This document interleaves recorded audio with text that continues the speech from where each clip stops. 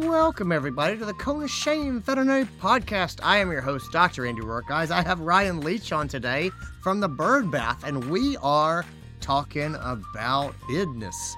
We are talking about the vet business. I'm talking with Ryan about corporate consolidation and the story of corporate consolidation and how it has radically changed since the end of 2023. There's a story here about how money used to flow in and practices got bought, and that money's not flowing in anymore, and so the world is changing to adapt to that. And we talk about kind of what that means and what that looks like on the ground. And as Ryan's laying down what he's seeing, I go, I see that too. That makes sense. It's really a neat way of tying a number of industry trends together, and I got a lot out of it. So anyway, if you're interested in the meaning of it all, in overall patterns of what's happening across our industry, in understanding the business behind the business, this is a really good episode. So anyway, I hope you enjoy it. Let's get into it. This is your show. We're glad you're here. We want to help you in your veterinary career. Welcome to the Cone of Shame with Dr. Andy Rourke.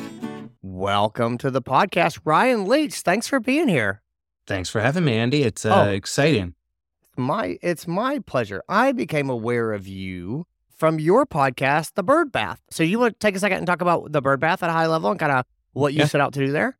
Yeah, definitely. So what I found was that there's a mountain of information within the veterinary landscape, and not everyone can be expected to read every single newsletter and listen to every single podcast and try and keep their finger on the pulse of what's happening. And so I wanted to find a way to be able to bring all of the news sources together, to be able to partner with the Fountain Report and Intelligence, who's been a wonderful partner for me, and take all of the top stories in veterinary medicine and make it so that a technician, a doctor driving into the clinic on their way to work, within that 10 to 15 minutes every single Tuesday morning, that they can get a good understanding of what's happening in the industry that they work within.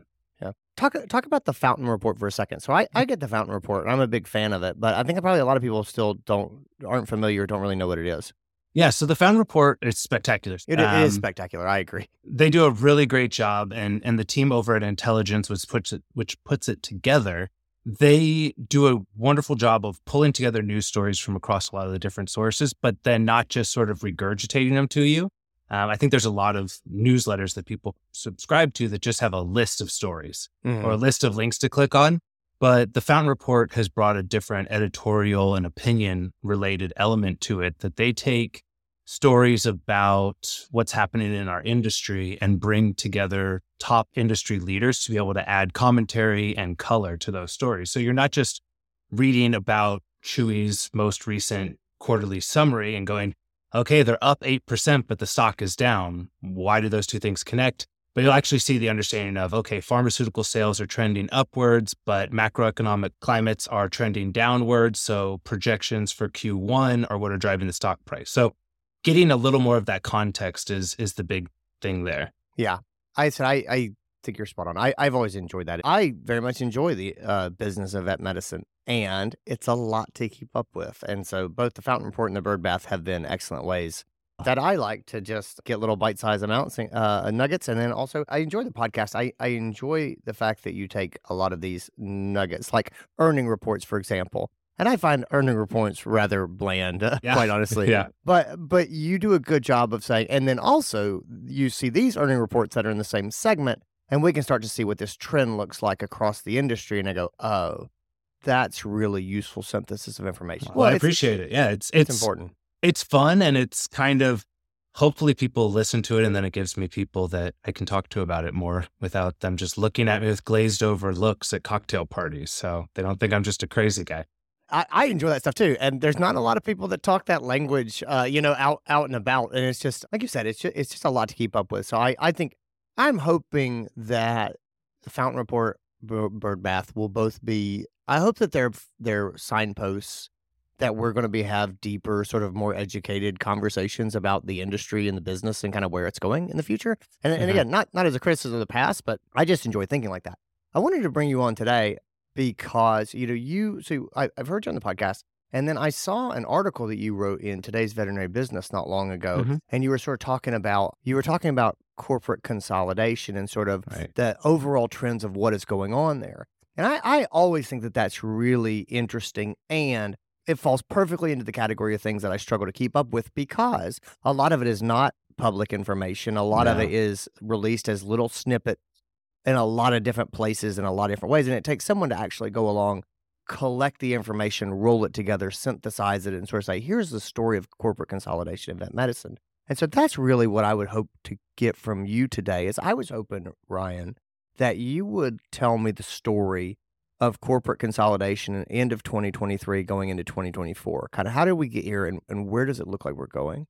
Definitely. Yeah. And it is. It's definitely something that I think Inspire Vet Partners, their IPO that they did this year, they're a smaller group. The most recent one to do an IPO. And it's been interesting because now we're starting to see a publicly traded company that's having to release some of the books and the financials and all of that. Unfortunately, their performance this year hasn't been great. Their stock price is pretty low.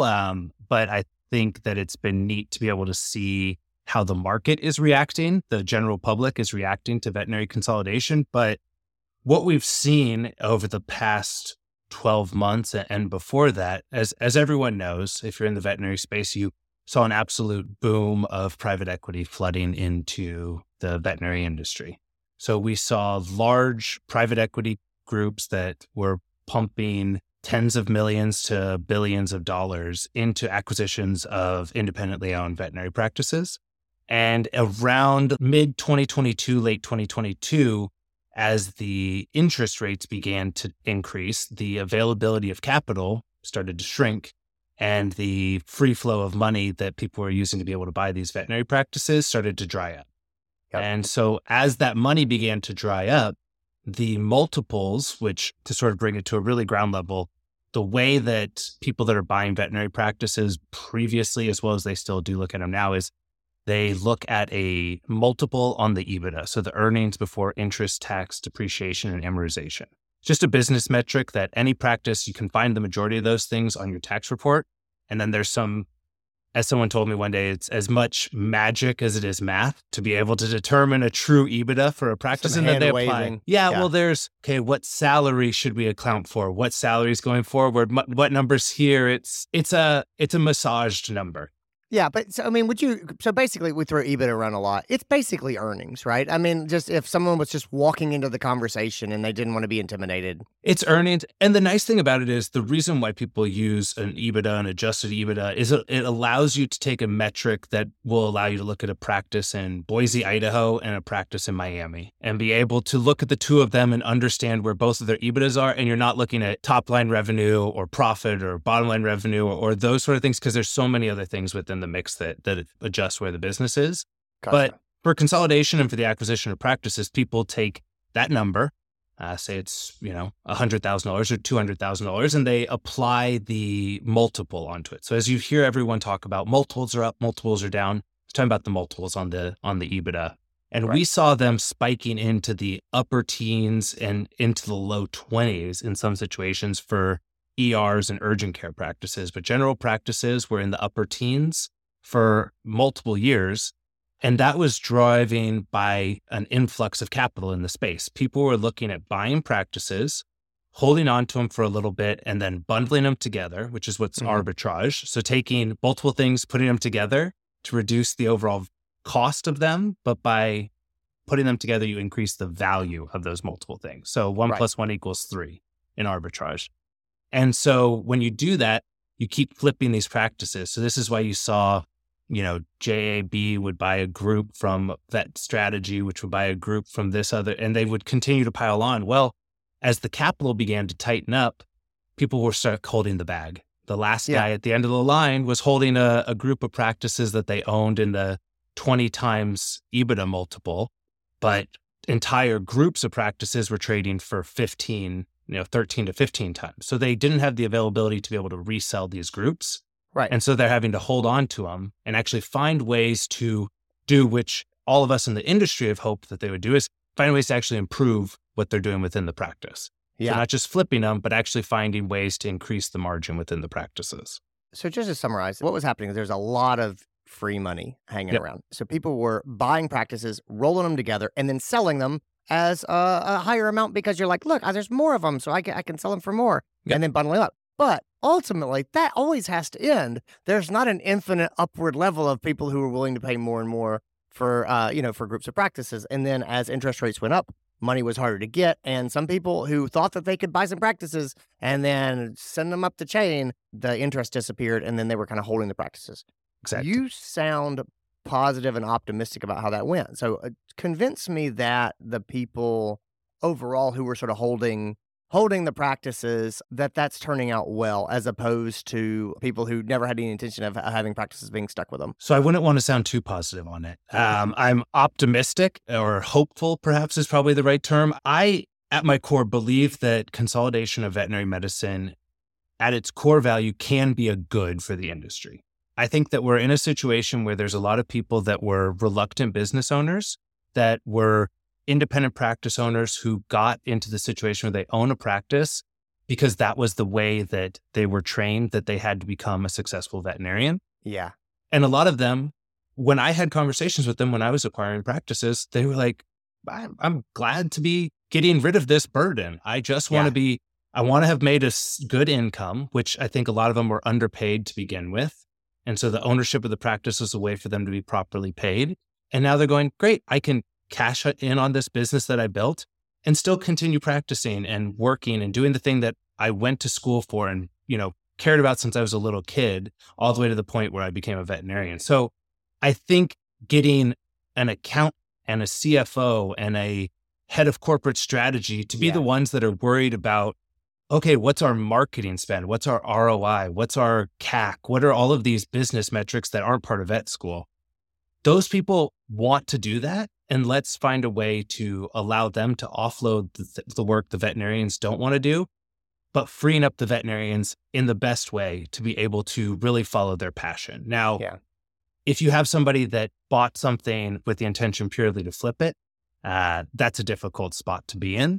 But you'll see this, we've seen a shift in a lot of the executive teams at some of the groups, and we've seen people that are coming in now with more operator experience, and they're actually saying, okay, I need to look at unifying our data. So they're looking at something like Digital to find a unified PIMS so that they can find workflow optimizations. They're looking at ways to be able to reduce labor costs. They're looking at ways to improve and upscale the abilities of their technicians by utilizing AFA technician utilization guidelines, those sort of things, versus saying, well, let's charge more, let's work people harder and charge more and just try to ride this wave out. So I think in its purest form, it can be a good thing. So I'm hopeful for that.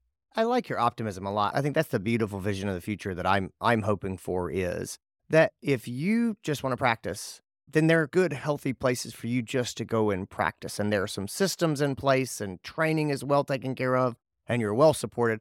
And if you want to do your own thing and you want to be an entrepreneur yourself and you want to run your own practice and have autonomy, that you have a viable way of doing that where you can be competitive in the marketplace. And Ryan, I am optimistic. Yeah, well, and I think also there's this middle ground too, where people that want to learn the business side of things, aren't sure of what they need to know, are looking at joint venture models, they're looking at franchise models, they're looking at starting a small mobile practice with support. So I think as it's become more competitive, it has opened up more avenues for people to be able to research and find ways where it's not just, okay, Dr. Rourke is selling his clinic down the street. Well, I'm his associate vet. And if I want to own a practice, I buy this one. It's, let me search what fits my passion. Yeah. Oh, yeah. Well, the number of vets that I know who I said to them, how did you become a practice owner? And they were like, well, the old one quit and somebody had to do it. And so here I am. Like, that is a lot of people that was their model. To your point, that's probably not the financially healthy, culturally sound way that we want to put our profession together, in the long term. I am so proud to unveil the biggest project I have ever worked on. This is a partnership with NAVC's Vetfolio and Uncharted, which is the veterinary conference that I started and run for 15 years. I have worked with people on being effective as communicators and making their practice better places to be. Now, I am so thrilled to be launching the Leadership Essentials Certificate with Uncharted and Vetfolio. Guys, these are the 7 courses that I really believe anyone who's leading other people in vet medicine should have. This is vision and value setting. This is basic strategic planning. It is understanding different communication styles. And I have my friend Stephanie Goss helping teach that session.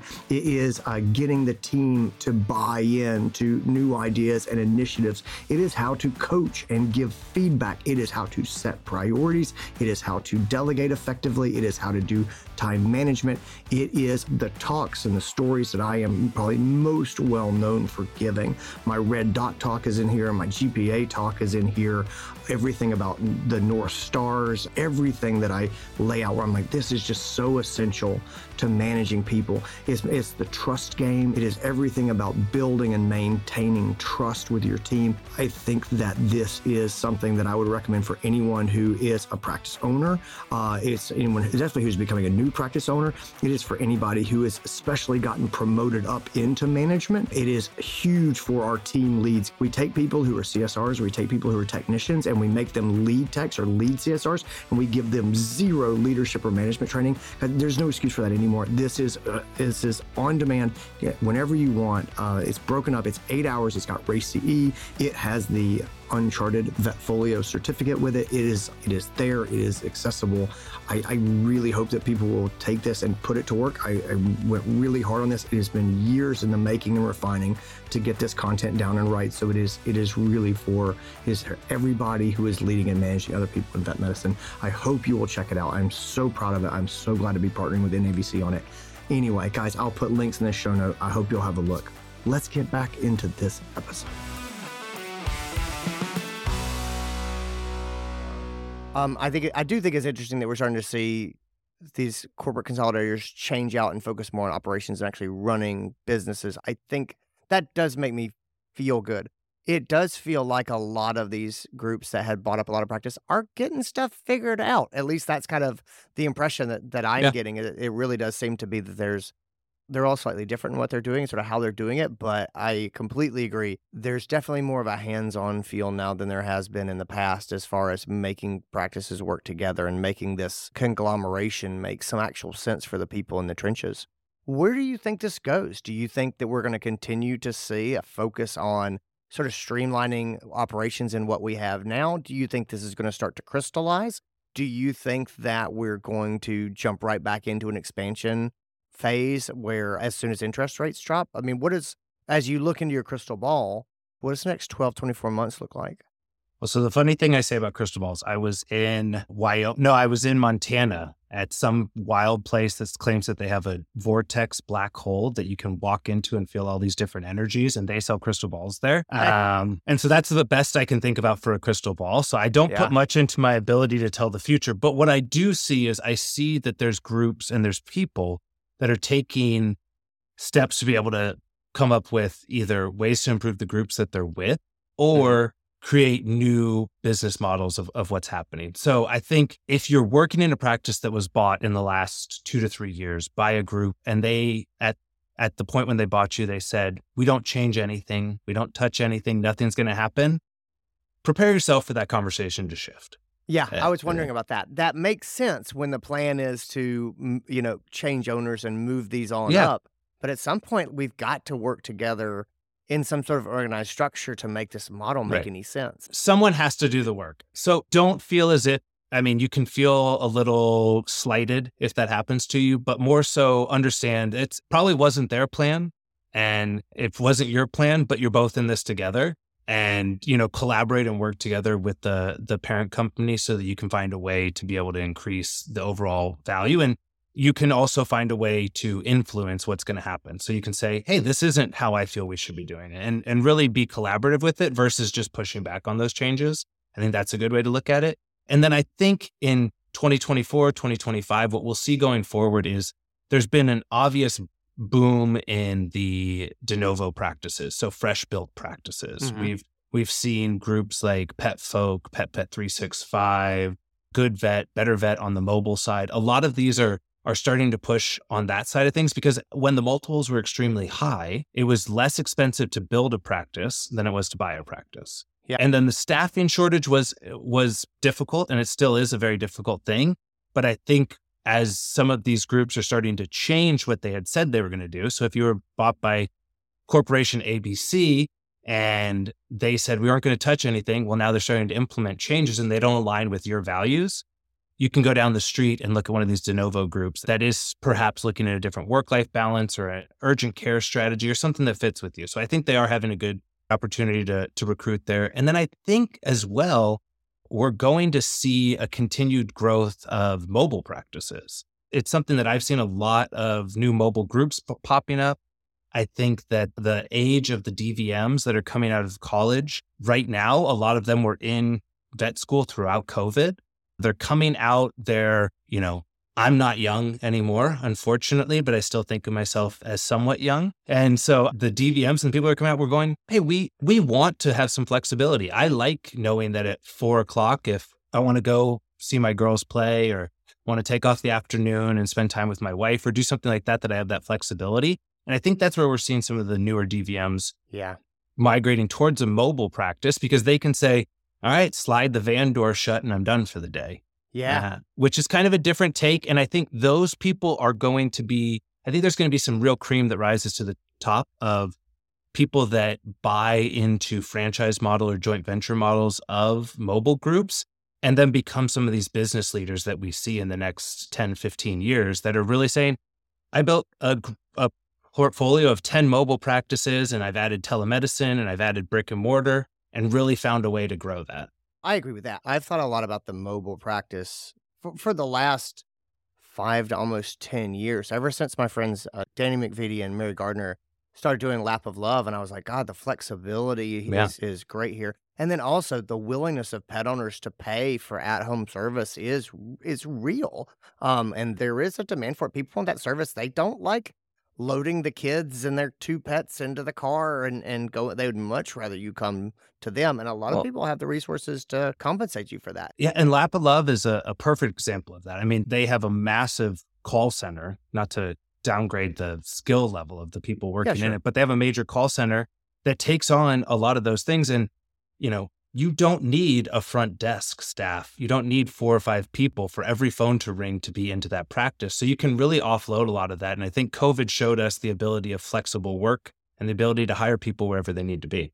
Yeah. And I think you put your finger right on a really good example of the benefit of, a sort of a distributed model or a franchise model. And they're not franchise, but like a franchise model where you say, what would this franchise bring to the table? And it's like a logistical support, communication support, educational support. There's a lot of things that an organization can offer to doctors and still give them a lot of independence and make them, and I don't know, give them a lot of ownership of what they're doing and also still make it sense to have some sort of a corporate partner with them. I would love to get a list, and I don't think the Banfield will ever give this to me, but if I could get a list of their charter franchise owners back in, from the early 90s when they first started franchising before they brought that back, I think you'd find a lot of those people have gone on to be extremely successful business people, have built, new groups, new models. And when you start to pull the thread on what people have learned through the franchise model as they've gone into their own businesses, it's a on the ground MBA that a business can help support you in.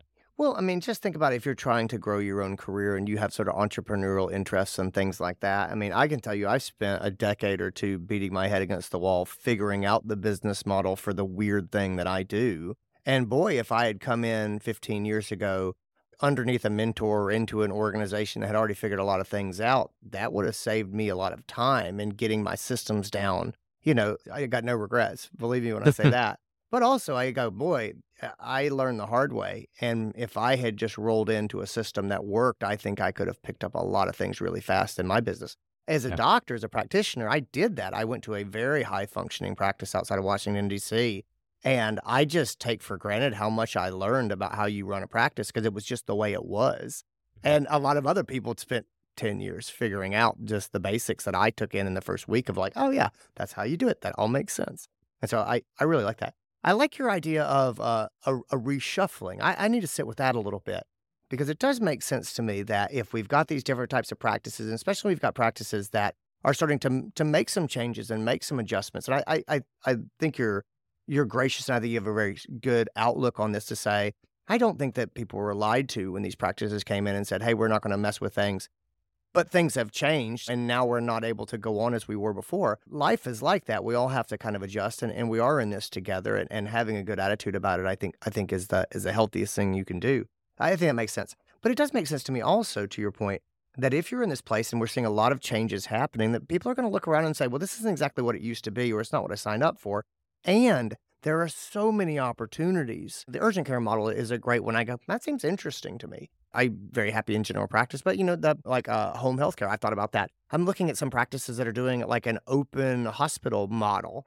And Yeah. I've never worked at one of those hospital models, but I think I could get pretty fired up about it. And if Yeah. I'd have to throw myself into it. I don't think you halfway. I think you have to do it or not. But I started going, oh man, there's a lot of opportunity to that. So the idea that there would be enough change that a lot of people would kind of look around and say, hey, look, while we're all here, I think I'm going to go get in that boat over there because that kind of fits more what I want. But this is still a great boat, and other people might want to come here because of what we're doing. Right. That makes some sense to me. Yeah. I've worked at quite a few different companies in my life. And, I worked one that is a spectacular company. It just wasn't the right fit for me. It was Red Hat, which is a Linux software company. People that work there are fanatical about the business, and they do a spectacular job. They had wonderful onboarding, a great team.